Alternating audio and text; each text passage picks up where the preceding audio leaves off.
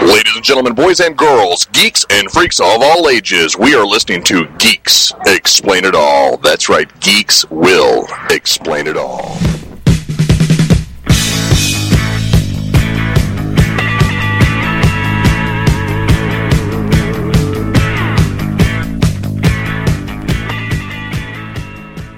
Well, hello there. Welcome back to another fun-filled, fact-filled, Trek-filled episode of Geeks Explain It All. I'm your returning host. Never really went away, but I know we've been kind of missing in action, and I do apologize on behalf of both myself and my co-host, who is sitting across the table from me. You know him, you love him, you just can't live without him, D-Dub. How's it going, folks? But wait a minute. Trek-filled? Trek-filled? Well, yeah, I know. Oh, and, well, here's the thing. I know last time, yes, we had a last time, that we said we were going to be doing a hate-filled episode with, you know, biggest D-bags in pop culture and all that. But, you know what? It was a pretty good holiday, and we've got a new year going, and I kind of vented a lot with the Star Wars thing, so I'm kind of coming around to trying to be more positive, and I don't want to be negative anymore. So we're going to do something we love. This is one of the things that D-Dub and I first bonded over 30 years ago, and you know, and we'll get into that later too. But yeah, I just coming from, you know, more of a positive. I hate to be all new agey, but, you know, I want to do something that is good. And on a semi-related note, I wanted to acknowledge the passing of some fellow podcasters of ours. It's come to our attention that 7 Days a Geek has, at least for, you know, the indefinite future, has shut down. And Can I do it? Can I do it? I've been rehearsing all week. Can I? Go ahead. Okay. But we wanted to mention that they are temporary, at least for the time, in indefinite future, they will be shutting down. And just wanted to say, we outlasted you, mother. Okay, now, what were you going to say? I was just going to laugh maniacally, but that works too. Okay. I'm so bleeping that, but God, that felt good. Well, just what you have to understand, folks.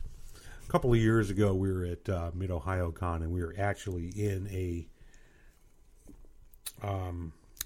podcast panel discussion. Yeah, exactly. And they had gone in there, and then afterwards, when they did their recap, made it sound as though they schooled everybody on all of this. And I'm like, were we at the same panel? Exactly. And, you know, really tried to give them the benefit of the doubt. You know, I'm always up for new podcasts. I find it gives me a definite idea of both what I want to listen to and what I want to put into our podcast. And we were talking about this off mic. I like the fact that we record on decent equipment and I can hear us distinctly. I don't sound like this. You know, I hear these people that sound like they're recording in another room or something like that, and it's just frustrating. But well, and the other thing too, one thing that drives me crazy about a lot of podcasts is when they get out there and they beg for donations. Like, for example, 7 Days a Geek, what did they say? Or some of them, they'll say, well, it costs $100 a month to get this whole thing or keep this whole thing going. Yeah, and I'm like, how? What? Okay, you don't know how to shop. It costs like, I mean, for our hosting purposes, you know, it basically is around $60, and that gets us 6 months worth. Yeah, I mean, yeah, I mean, we made the joke that that was to cover their booze money.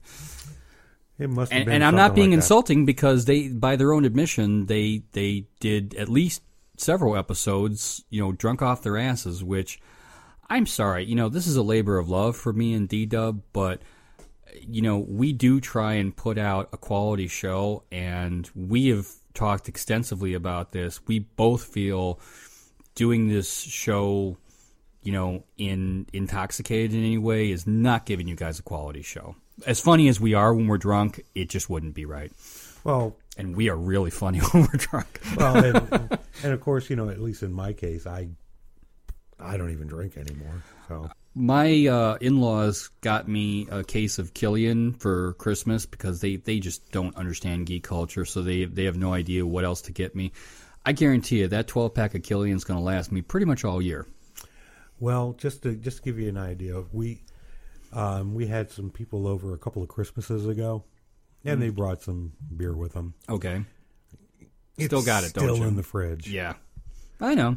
I mean, somebody got me, or no, we were somewhere, and they know that I like root beer. I mean, good root beer. Oh, okay. I know what you're talking about. Yeah. Like Virgil's root beer.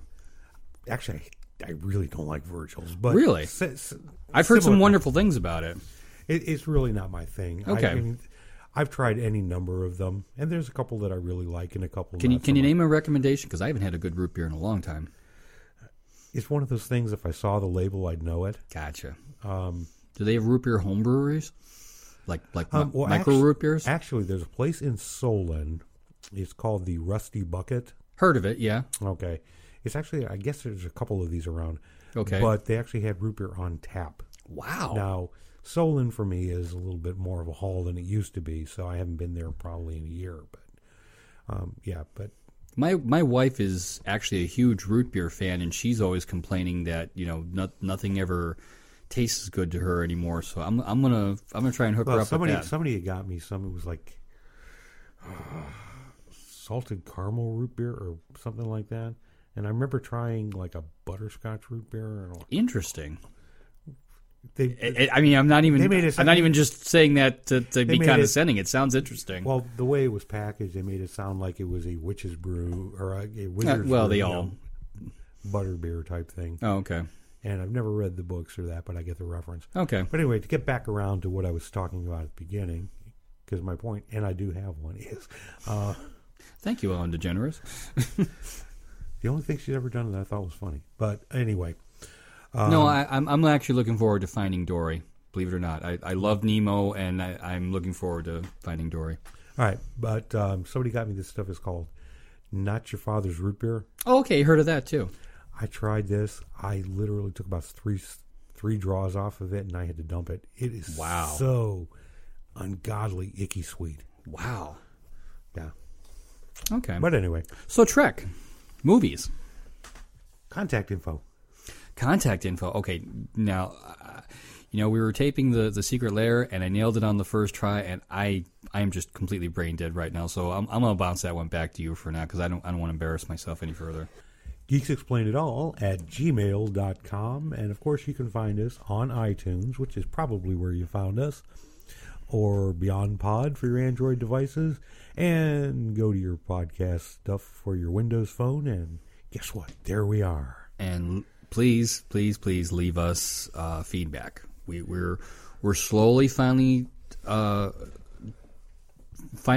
starting to get some interesting feedback from different fans, and we want to keep the momentum going. So, speaking of which, see what I did there? Yeah, we have some feedback, and I am going to give this one over.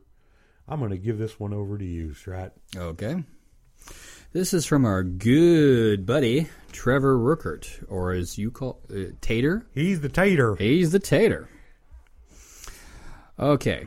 Now, this was sent back in November, so Trevor, if you're listening to this, yeah, we got off our asses. Okay.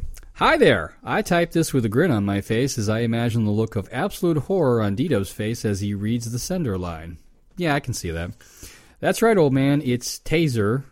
Okay, is it Taser or Tater? Okay. Got to tell you a story about this.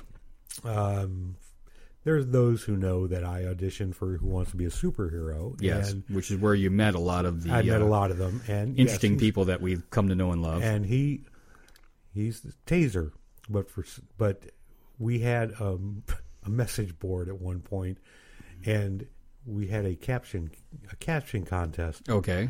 And he posted a picture of that, and I said, "Oh, look, it's 10 pounds of taters and a 5-pound sack man."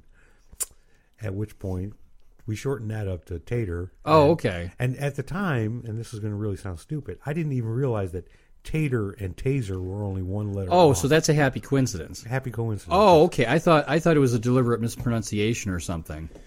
No. It's just Okay. All right. Yeah, I've been meaning to ask you that for like months now.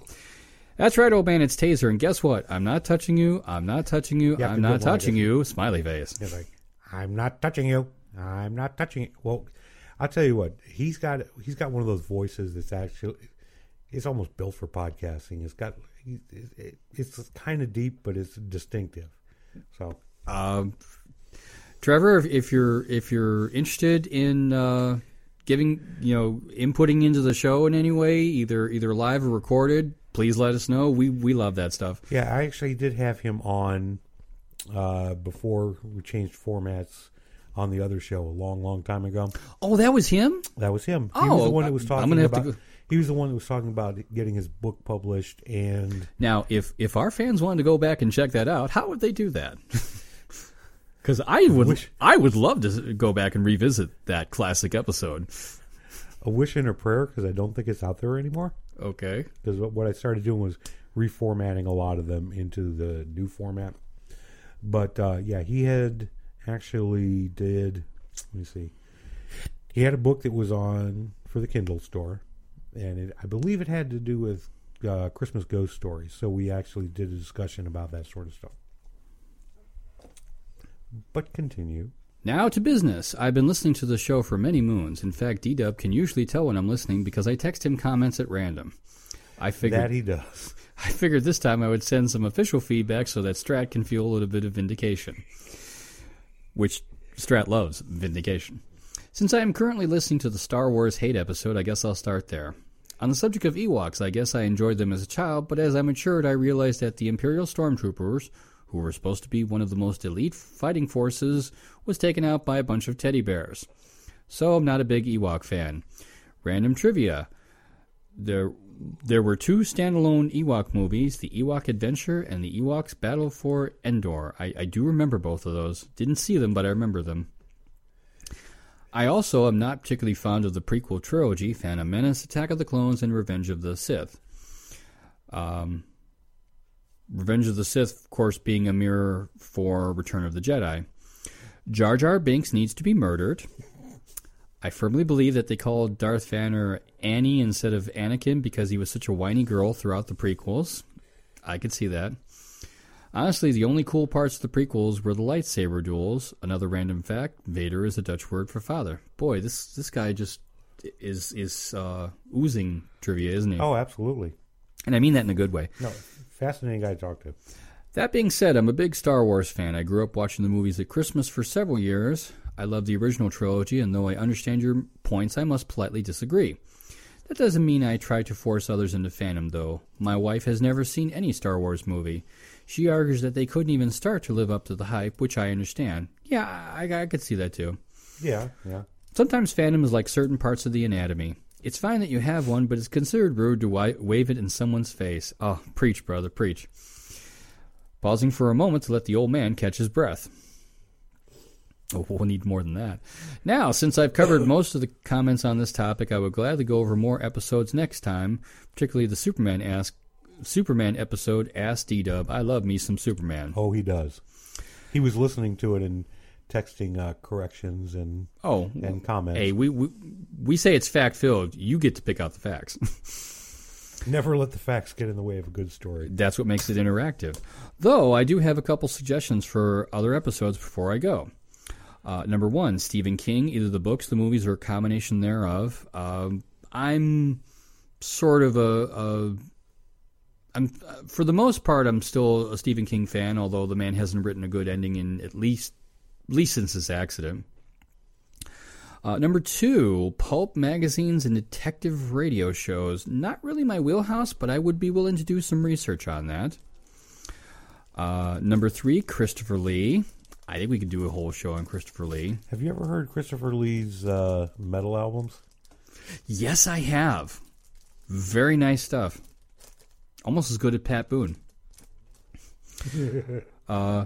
Number 4, Lord of the Rings. Now, I forget. Are you not a fan of Lord of the Rings, or? As far as the movies, I saw part of the first one, and it was just so drawn out that I couldn't go past it. And the books, I started reading them, but it was so drawn out I couldn't get past it. Okay, well, that may be way down the road then. Enjoy, and thanks for an entertaining show, guys. I love listening to it. Taser, P.S. I'm still not touching you.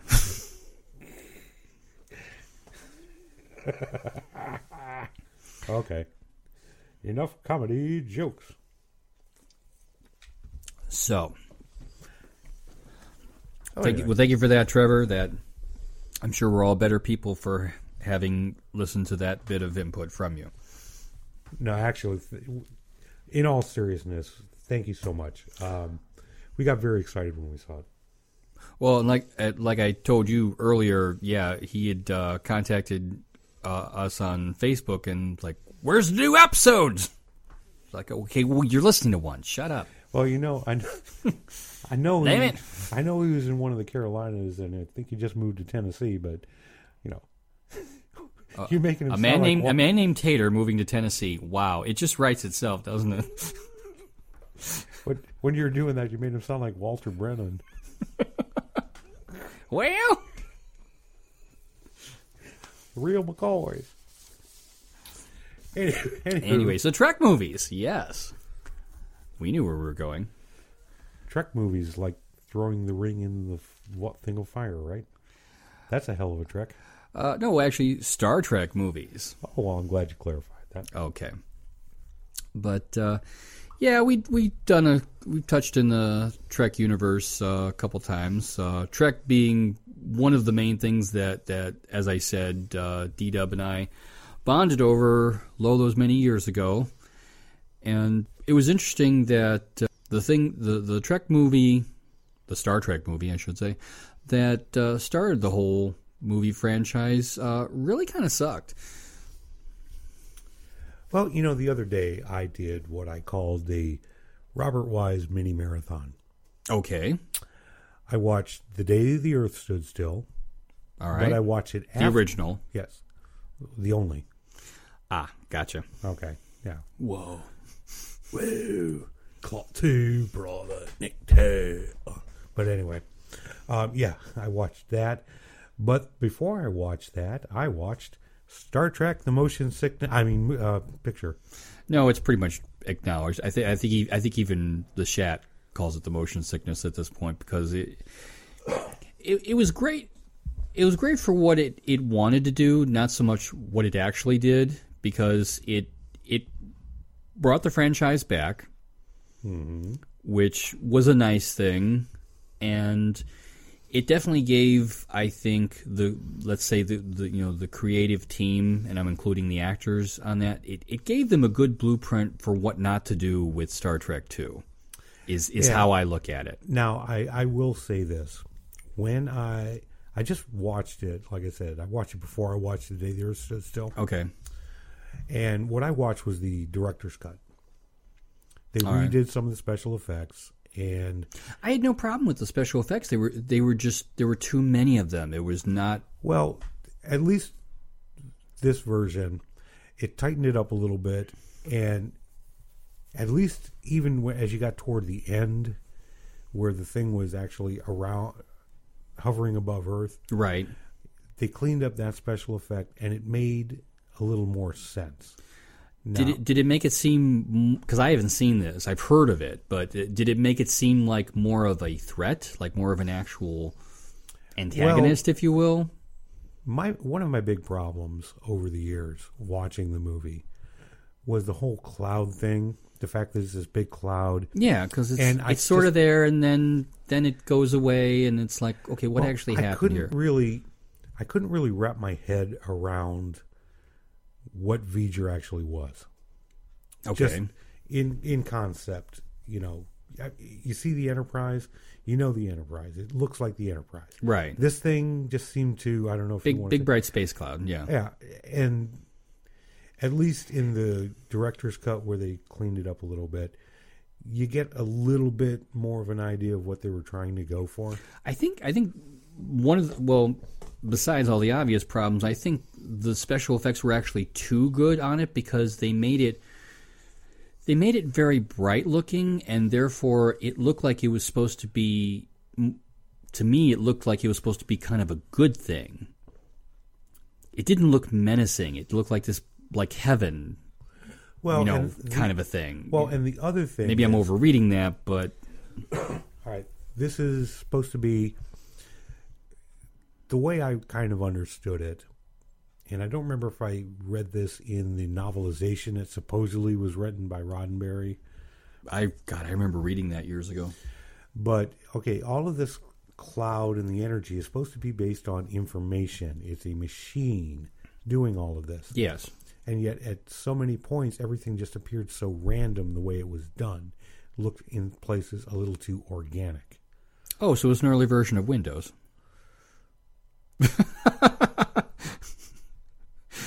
Okay. He's processing that when he's like, God damn, I want to poke holes in that logic, but it's no. I was trying to think of a witty comeback, and it just wasn't happening.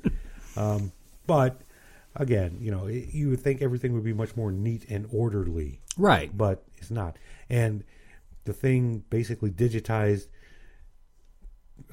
these these Klingon warships, right, as well as this Epsilon 9 space station. Mm-hmm. And they're in there as Spock goes in through the undulating thing. Right. And goes up to where it had digitized Ilea, and Ilea is enormous compared to everything else. Okay. Could that be because it was more recent? I don't know, but he goes up and he decides to mind meld with this glowing thing. Well, anyway. Yeah, it like I said, I think of it as a decent first attempt at a Trek movie. It was, they had been talking about reigniting the franchise, so to speak, for a number of years even before Star Wars revived sci-fi as we know. And I will give Star Wars credit. After you look at the wasteland between when the original Trek was canceled and when Star Wars came along, really kind of a vast wasteland in terms of on screen, either TV or movies. So I always give Star Wars credit. That's the one thing I will give it credit for is, okay, sci-fi suddenly was cool again. Yeah, now, though, leading up to this, they actually were in the process. They were working on a show they were going to call Star Trek Phase 2. Right. Now, when they saw how Star Wars was doing, it's my understanding, they saw how Star Wars was doing, they decided to go big screen with it. Right.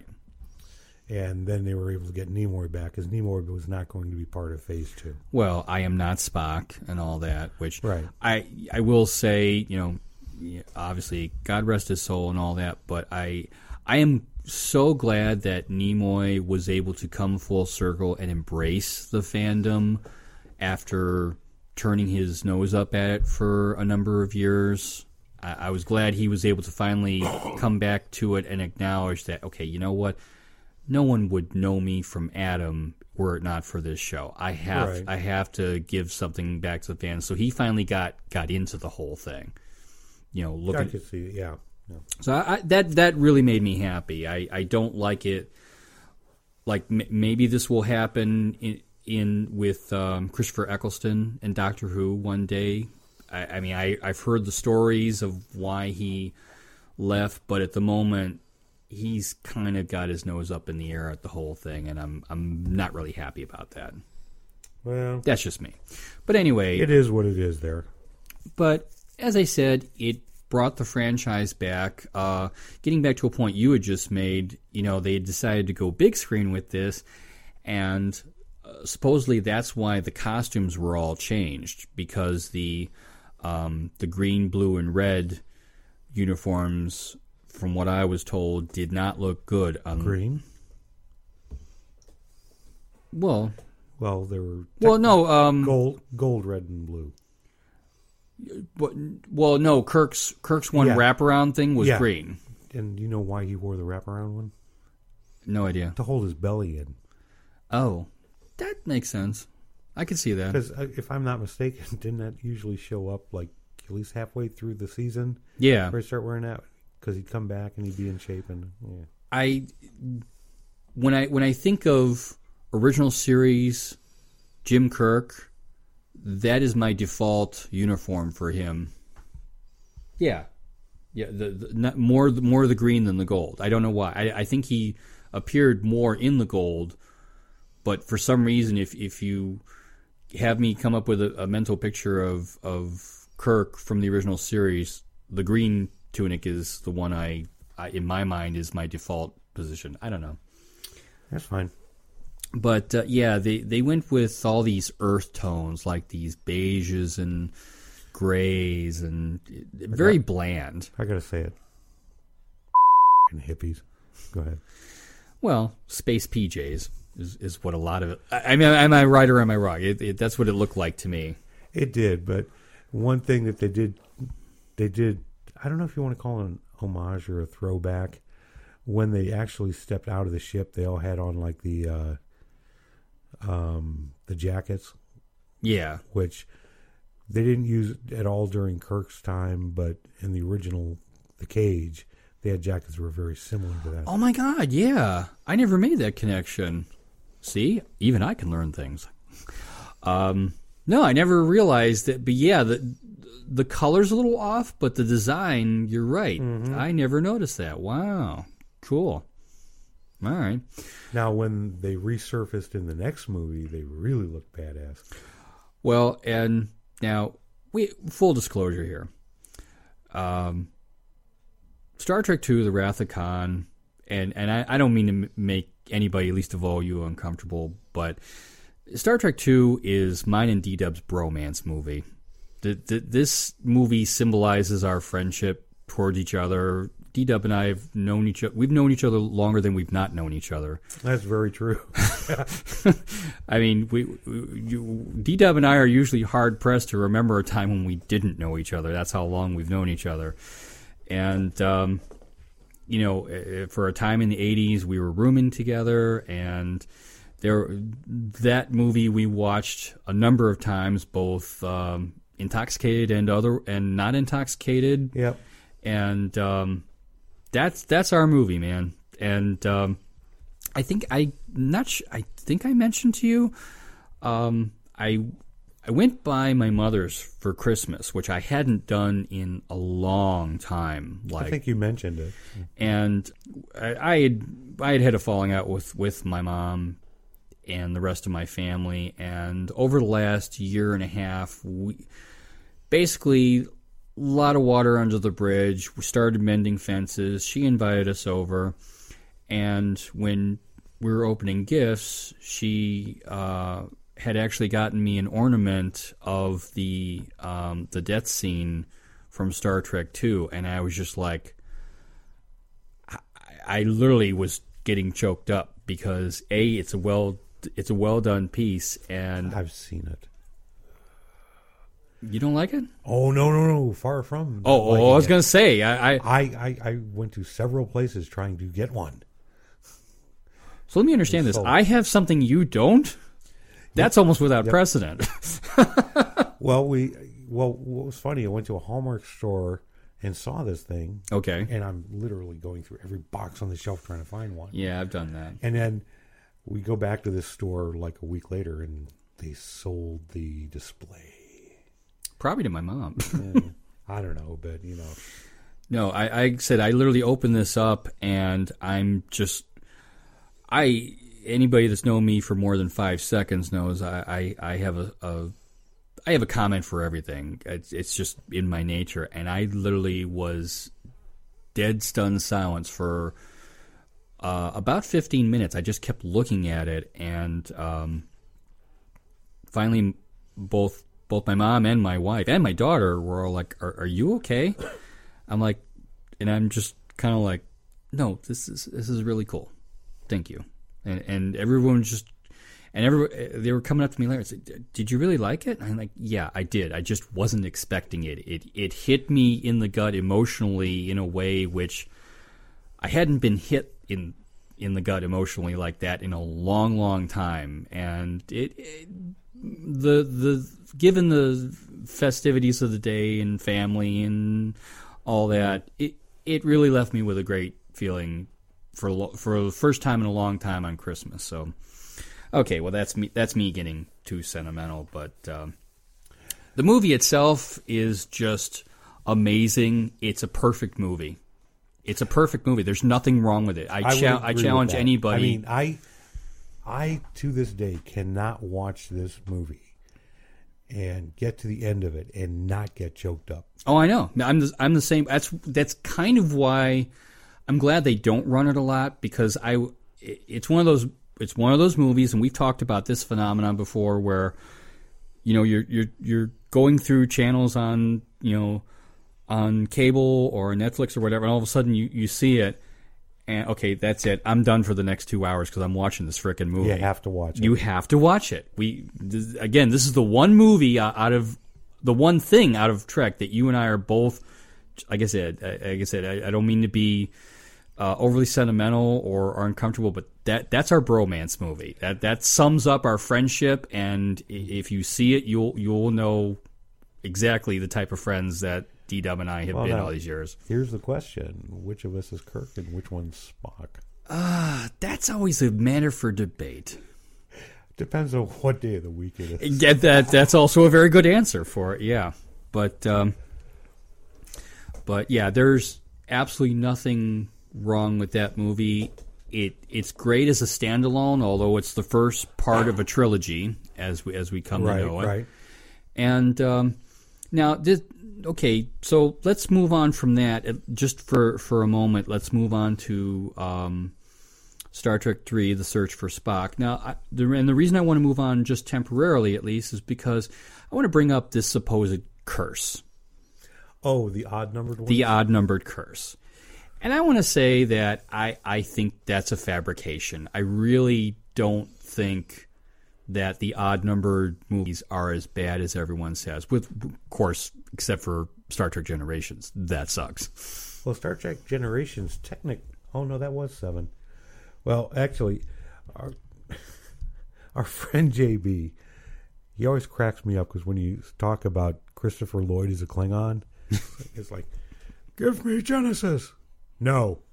Okie doke. Yeah. That joke never gets tiring. But I remember a few years back, I was kind of trying to introduce my daughter to the Trek franchise, and I started with the movies because at the time they were probably more accessible. They were being shown on cable. The actual original the TV shows, I would want to show her more or less from the beginning, and it's really hard. Pre-Netflix, it's hard to get in on that cycle. Yeah. So they were showing the movies, and I started with Trek 2, and she almost didn't like Trek 2 for the simple fact that I was hyping it so much. Star Wars syndrome. Yeah, I'm just like every little scene. I'm like, isn't that great? Isn't that great? Isn't that great? And finally, she's like, Dad, it's okay. You can settle down now. You don't understand. This is Star Trek. This is the movie. This is it.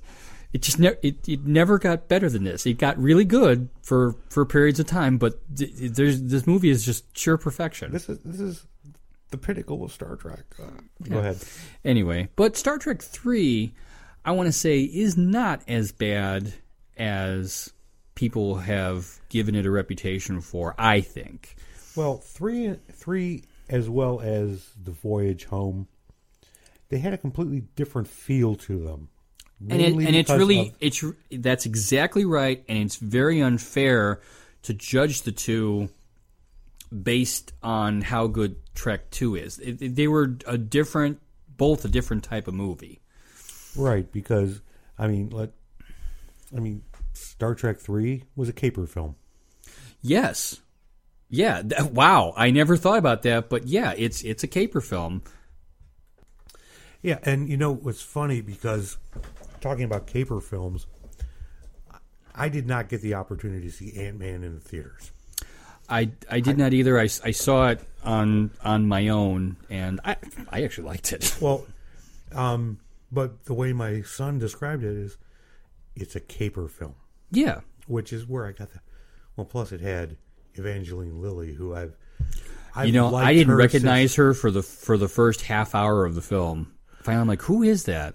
Well, I've really enjoyed her since Lost. It's the only part of Lost that I really, and I only watched her in that dark tank top. Oh yeah, yeah. Well, yes, ma'am. Anyway, go ahead. Yes, please. Caper film. Yeah, and I'll take it a step farther. There's one stickler point for me for many years that I finally managed to get over was Robin Curtis. Now I've reevaluated her performance in that, and she's basically a glorified cameo in Trek 4. Yeah, but you know what? She ain't that bad. My only complaint with her, aside from the fact that she wasn't Kirstie Alley, was you forgot the word "then" at the end of that sentence. oh well, because Kirstie Alley now. Well, I would not want her playing Savik. No. But she just always seemed a little too stiff. Maybe she did not play it the same way Kirstie Alley did, because all actors and actresses are going to bring something different to the role. But I took it as okay. Supposedly she is a Vulcan Romulan hybrid, and I felt in Trek 2 she was doing more of the Romulan thing, hot-blooded, fiery eyes, that type of thing. And I felt like in 3 she was bringing more of the Vulcan thing to it, based on other actresses playing Vulcan. I've tempered my judgment, and I think Robin Curtis does a fine job. I really used to hate her a lot in the role, but I have come to reevaluate her. She did an okay job. Serviceable. Serviceable plus. Okay. Enjoyable, not great, but enjoyable. Not to the point where it ruins the movie for me, which it originally did. Like I said, this was a few years ago. I was showing my daughter the trilogy, and I'm watching Trek 3, and I'm like, you know what? Not only is this movie not that bad, but her performance isn't that bad. It's not near. I think Kirstie Alley had just kind of set the bar at a certain point, and I had always compared the two. And okay, take Kirstie Alley, take this movie just as a standalone, and it's like, not bad, good job, not a great job, but a good job. Yeah, I could see that. Yeah. So then that brings us to Star Trek IV: The Voyage Home, which was basically a comedy. And actually, it was one of the first movies I saw with my wife. Really? Yep, it was that and Lethal Weapon. I have never seen any of the Lethal Weapon movies. Nothing against the franchise, and I am a huge Joe Pesci fan, but I just have never sat down and seen any of those movies. And I, usually when I say that at work, they're like, "What? What's wrong with you?" Well, and I was a big Mel Gibson fan, though. Oh, because of Mad Max. Well, yeah. Go ahead. Latest tangent. My daughter was asking me about the Mad Max series. She wants to know, should she watch, she's thinking about watching them, but should she watch them in order, or is there one that is better than the other two? You're kind of my go-to expert on the subject. I'm curious as to your recommendation. The first one, I mean, if she's looking to kind of get into it, let's look at it this way. If she really wants to see it, I would say see the second one. Now, it is rather graphic in places. Oh, believe me, my daughter can. See the third one, Beyond Thunderdome, because that's probably the most accessible. Okay. And if at that point she's still interested, then go back and see the first one. Kind of like there are people who recommend watching the Star Wars movies in a different order. I have heard that theory. They say watch A New Hope, episode 4, watch episode 5, and that's where you get the big reveal that Vader is Luke's father. Right. Then go back and watch episode 2 and episode 3, and then after you watch those, then watch Return of the Jedi. Interesting. So I would say, yeah, watch Road Warrior, Beyond Thunderdome. Then if she's interested in the backstory, I'm not so saying... that's how you see the first movie. It's more interesting backstory, but not essential to the... It's really not essential. Okay. Because if you really, I mean, the beginning of Road Warrior... Yeah. Well, they do have, they have a little recap. Okay. And Fury Road... I did not see that. Is that any good? It's a little jarring to see Tom Hardy playing Max. Yeah. I mean, that movie, from the start to the end, it just never lets up. Oh, okay. It's pretty fast paced, pretty hard paced. Yeah, and oddly enough, it got nominated for Best Picture for the Oscars. Mad Max Fury Road did? Yep. Are you serious? Critics love this movie. Wow. I mean, I have it on DVD somewhere. Okay. I couldn't even. Like I said, she approached me because she's like, "Yeah, I've heard about this series, but I don't know which movie to do." And I said, "Well, you know what? When we're recording, I'll ask him because that's a franchise I know that's near and dear to your. I mean, I like it. I don't embrace it with the passion you do, but I told her, I said, I'll get his opinion on which one, because I know they're, again, kind of like what we're talking about, this little trilogy with Trek, getting back to the original subject. Mm-hmm. They're all three have very different flavors to them. Right. You know, it's basically the same character, but three completely different. I mean, all in the same universe, but just the approach to each one is completely unique, and I didn't know. Right. Now, I mean, Star Trek IV is, I mean, I used the word before, I think, accessible. Yeah. It's a romp. Yeah. I called it a comedy before, and that's really misleading. It's very humorous, but it's a romp. It does drag in a couple of places. When they're first going back to the 20th century, there's this weird artsy thing, and you know, I remember seeing that in the theater, and I was just like, okay, this whole sequence could have been trimmed by about like 3 minutes, and I think it would still be just as effective. It doesn't fit the rest of the tone of the movie. No, it sure doesn't. You're right. Very artsy. It was like, okay, hey, we've got a couple million to spend on CGI. What should we do? Hey, let's throw in some figures of their heads and all this sort of thing. And something is that supposed to be a whale or what? And yeah, it's actually a trope. And when we post this, I'll see if I can get my daughter to listen to it. But this is one of my daughter's favorite tropes. It's called the big-lipped alligator moment, or BLAM. Oh, okay. Yeah, it's I forget which. It's one of the Disney movies where they had these. Oh no, it's I think it's one of the Don Bluth films. They had this whole musical number that has these big-lipped alligators, and it's this big production number. It has nothing to do with the rest of the, and it just stands out like, what the hell was that we just saw? So yeah, it's one of those types of things where it's like, okay, not the entire thing, but so much of that could have been excised out, and it actually would probably improve the film. But yeah, like I said, it's a romp. It's more like, okay, we've got Spock back from, he died in Star Trek II, search for Spock, got him back. Now it's simply the voyage home. And really, if you think about it, it's misleading because only like 10 minutes of the thing is actually about the voyage home. It's more a funny thing happened on the way to Starfleet. Is probably would have been a better title.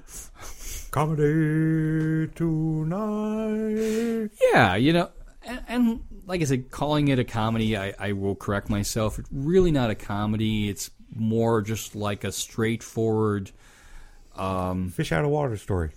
Fish out of water story, an adventure with a lot of comic overtones. A lot of good A lot of good character moments in this movie, I think. Yeah, and there were actually some that didn't make the final cut. But I have heard of there's like some added scenes and not a director's cut, but there's some scenes that didn't make it. I've never gotten this any of these on DVD, which is my own fault. But yeah, I know you. I'm not even sure if on my DVDs over there they have the. Well, while you go on, I'll go over and pick it up and see. Oh, okay. But I like Star Trek 4 very much. I think it's a I'll tell you, if you know anybody that is younger or new to fandom and you want a good access point for getting into it, I think Trek 4 is arguably one of the best movies as far as there's nothing really tragic that happens. It's not too violent. It's a fun little movie. I could agree with that. And the whole Save the Whales thing, I think, is a little heavy-handed, I would say. Frickin' hippies. Yeah, that ruin. I won't say it ruins it for me, but so then so now we've got Spock back. Everybody's back in Starfleet. We're one big happy fleet. That leads us to Star Trek V. Or the Enterprise meets God. And boy, is he pissed. Or somebody forgot to leave their ego at the door. Yeah, well, I mean, I gotta say, I have always, I would never admit this to either one of them, but I've always secretly admired the favored nation status that Shatner and Nimoy had built into their contracts. I've always thought it was brilliant. Oh, how so? Well, basically, the favored nation clause is whatever one of them wants, the other one has to get too, eventually. Now, mind you, obviously, they're not even doing the franchise anymore, so... But it was funny because Nimoy directed 3 and 4, and his biggest supporter and most cooperation on set was Shatner. Because Shatner knew if he's a success, that means I get to direct. So I've always thought that was kind of brilliant the way they had that set up. Problem is Shatner did not have a good script to start with. No, I mean there were some really good performances in it, I will say. Yes, that's why I say this whole curse thing. I think you're cherry picking, the bad parts to try and make it fit that narrative. I will agree. There are some really nice performances in this movie, but you had kind of a mess of a script to start with. I don't think anything could have really salvaged it. As far as it's easily the worst one we've seen since the first movie. It's a little too all over the place. Yeah, I mean, honestly, what's his name? Lawrence Luckenbill, who played Sybok. Yeah. I mean, if I were to have read the script, he did a heck of a lot with some really crappy dialogue. Yeah. I think his performance, given what the whole thing was about, I think his performance is fine, but there's a big difference between doing you can have the worst actor in the world doing Shakespeare, but you could have the greatest actor in the world doing Star Trek V. Star Trek V, yeah, so I don't want to be, again, I really don't want to be negative about it. If you're looking for the good parts of anything, I would agree with that. The performances were pretty good. Again, not great, but enough to salvage it to make it at least somewhat watchable. And now that leads us into Star Trek VI, The Undiscovered Country, which I would say actually had the opposite problem. I think the script was fine. I think I got the sense of the original cast being a little bit tired. Phoning it in. That makes it sound overly critical. I just feel like everybody was sort of like, okay, we're getting older. Well, they reference that in the... yeah, exactly. But at that point, correct me if I'm wrong, I think Next Generation had started at that point. I believe so, because there is a reference at the end of the movie, something to the effect of... I haven't seen Star Trek VI in a long, long time. Well, I'm just trying to remember, and I'm sure I'm probably paraphrasing. I'm positive I'm paraphrasing, but something like, well, we'll just leave it to a new generation. Yeah, and I definitely got the sense of, okay, the next gen, literally and figuratively, the next generation is taking over. Let's try and go out on a high note. So let's try and just make it a good and from what I had read in different books and biographies of the cast members, they all really enjoyed doing 6. They felt like it was definitely a rebound from 5. Shatner didn't piss anybody off, so that was a good thing. They brought Nick Meyer back, which I don't know why they let him go in the first place, because he was an integral part of what made the franchise work for me, looking back. Mm-hmm. Well, he kind of stripped it all down to its core and said, okay, this is what works, this is what doesn't work. Yeah, which, that's an underrated skill set, is being able to look at the big picture and say, okay, you know what, yeah, this is all fine, self-indulgent, but it's crap. Let's get to the part, everybody really loves. So hats off to Nick Meyer always for that. So that was the last one of the original ones, if I'm not mistaken. Yes, it was. So then, and I'm only going to touch... So you had Star Trek Generations, which was the crossover between the original series. Well, the only ones that showed up from the original were Kirk, Scotty, and Chekhov. Yeah, and that's the one. I'm just sorry. It really never did anything for me. Was that the one Kirk gets killed? Yeah. And funny story, I saw that in the theaters with my wife. Right. And now, at that point, my wife did not like Shatner. Okay. But when it happened to Kirk, she actually teared up. Really? And I'm like, really? I said, well, it's an iconic character, and he's dead. Okay, I can see that. Okay. Oh, come on. Who's going to say that Captain Kirk's not iconic?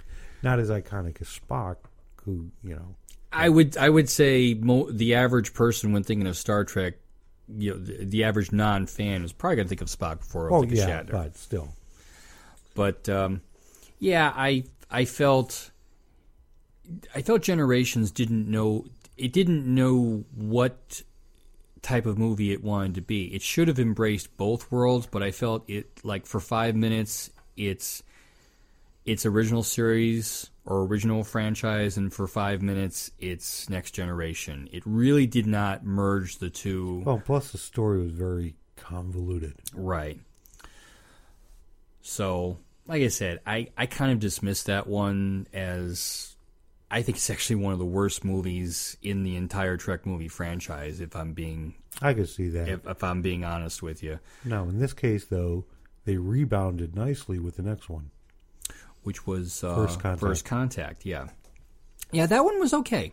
It had it had a decent script, although, and if I'm being honest here, I haven't seen that one in quite a while.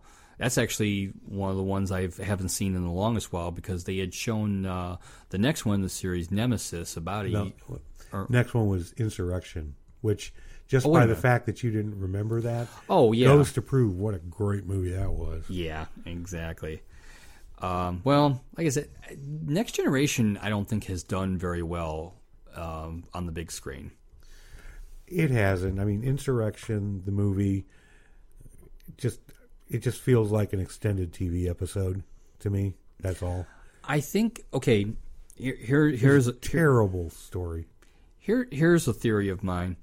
Now, when we're talking about the original series, the big thing from fans since the thing was canceled is that it should have gone more seasons. They brought it back for season 3, tried to bring it back for season 4 and failed. And one thing I've heard from different fandoms throughout the years is that, if only. I think we can see by Star Trek The Next Generation, you can go too long as well. Well, sure. Yeah. Because, I'm sorry, percentage-wise, Next Generation really misses the boat on a lot of episodes. There's a lot of garbage episodes of Next Generation. And you can what if all you want about if there'd have been an original series, season 4. Right. Have these people really watched a lot of the season 3 episodes? That's kind of where I was going with it. But the as I said, you look at a lot of the really bad stuff that Next Generation dished out, and I would say that Insurrection and yes, Nemesis they're really overextended bad episodes of the original series. And Nemesis was nothing but them trying to do their version of the Wrath of Khan. I saw a lot of parallels, and I was not happy with any of them. Yeah, I would agree with that totally. So that pretty much put that to bed. I don't see anybody clamoring for any type of Next Generation reunion thing or anything, so I think that's pretty much put out to pasture. But now, interestingly enough, a few years later, we had the Star Trek reboot movie, I guess you'd call it. What would you? Because it kind of rebooted. Reimagining. Okay, I can roll with that. With Chris Pine and Zachary Quinto as Kirk and Spock, and Leonard Nimoy as Spock. Leonard Nimoy, that was interesting how they brought that all back together. Well, and they tied it into the original universe too. Yeah, so it was literally not only a reimagining, but the entire universe sort of starting over because of the whole time travel thing. I liked the first movie. I thought it was actually I like Chris Pine a lot more than I thought I was going to. Yeah.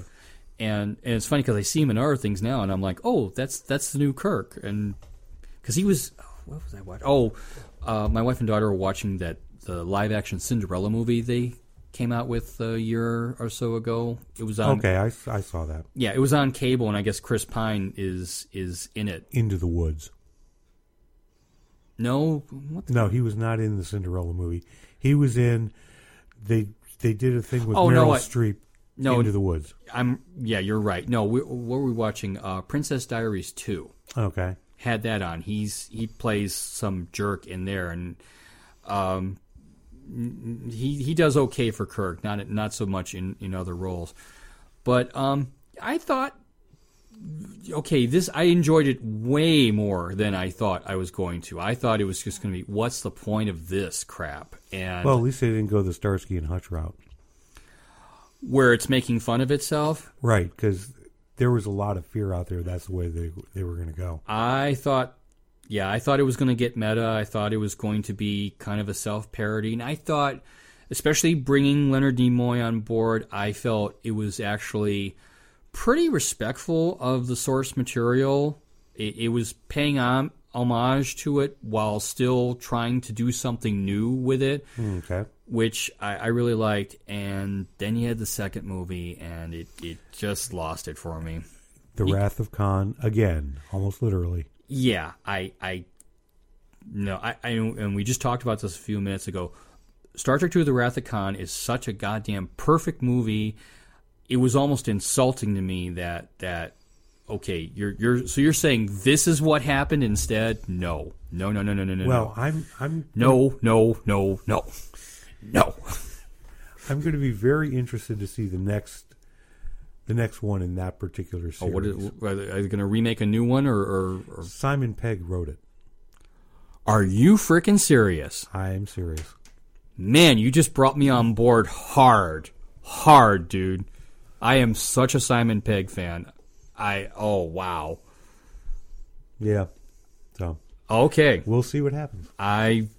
Okay, long as they get- I was really ready to write it off after the second Into Darkness, was it called? Into Darkness. Well, we might as well say Star Trek 2. What's the new one supposed to be called?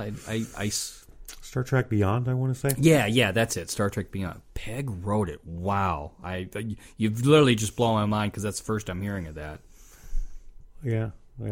Well, we'll see what happens. Okay. As long as they get rid of the lens flare. Which, funny story about that.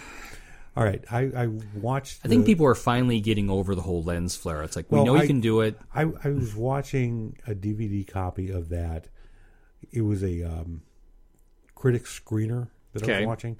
And I thought maybe it was just a bad copy because I had already seen it in theaters. Right. And then I'm watching it on the DVD. Yeah. And I just kept seeing all this. I thought it was just a bad copy of the movie. No. And that was a big thing that everybody was afraid of with the new Star Wars, all this lens flare. Right. And in the first couple of minutes of the movie, there is a scene where there's all this lens flare, and I'm like, oh man, not this crap again. It's just one of these trendy effects.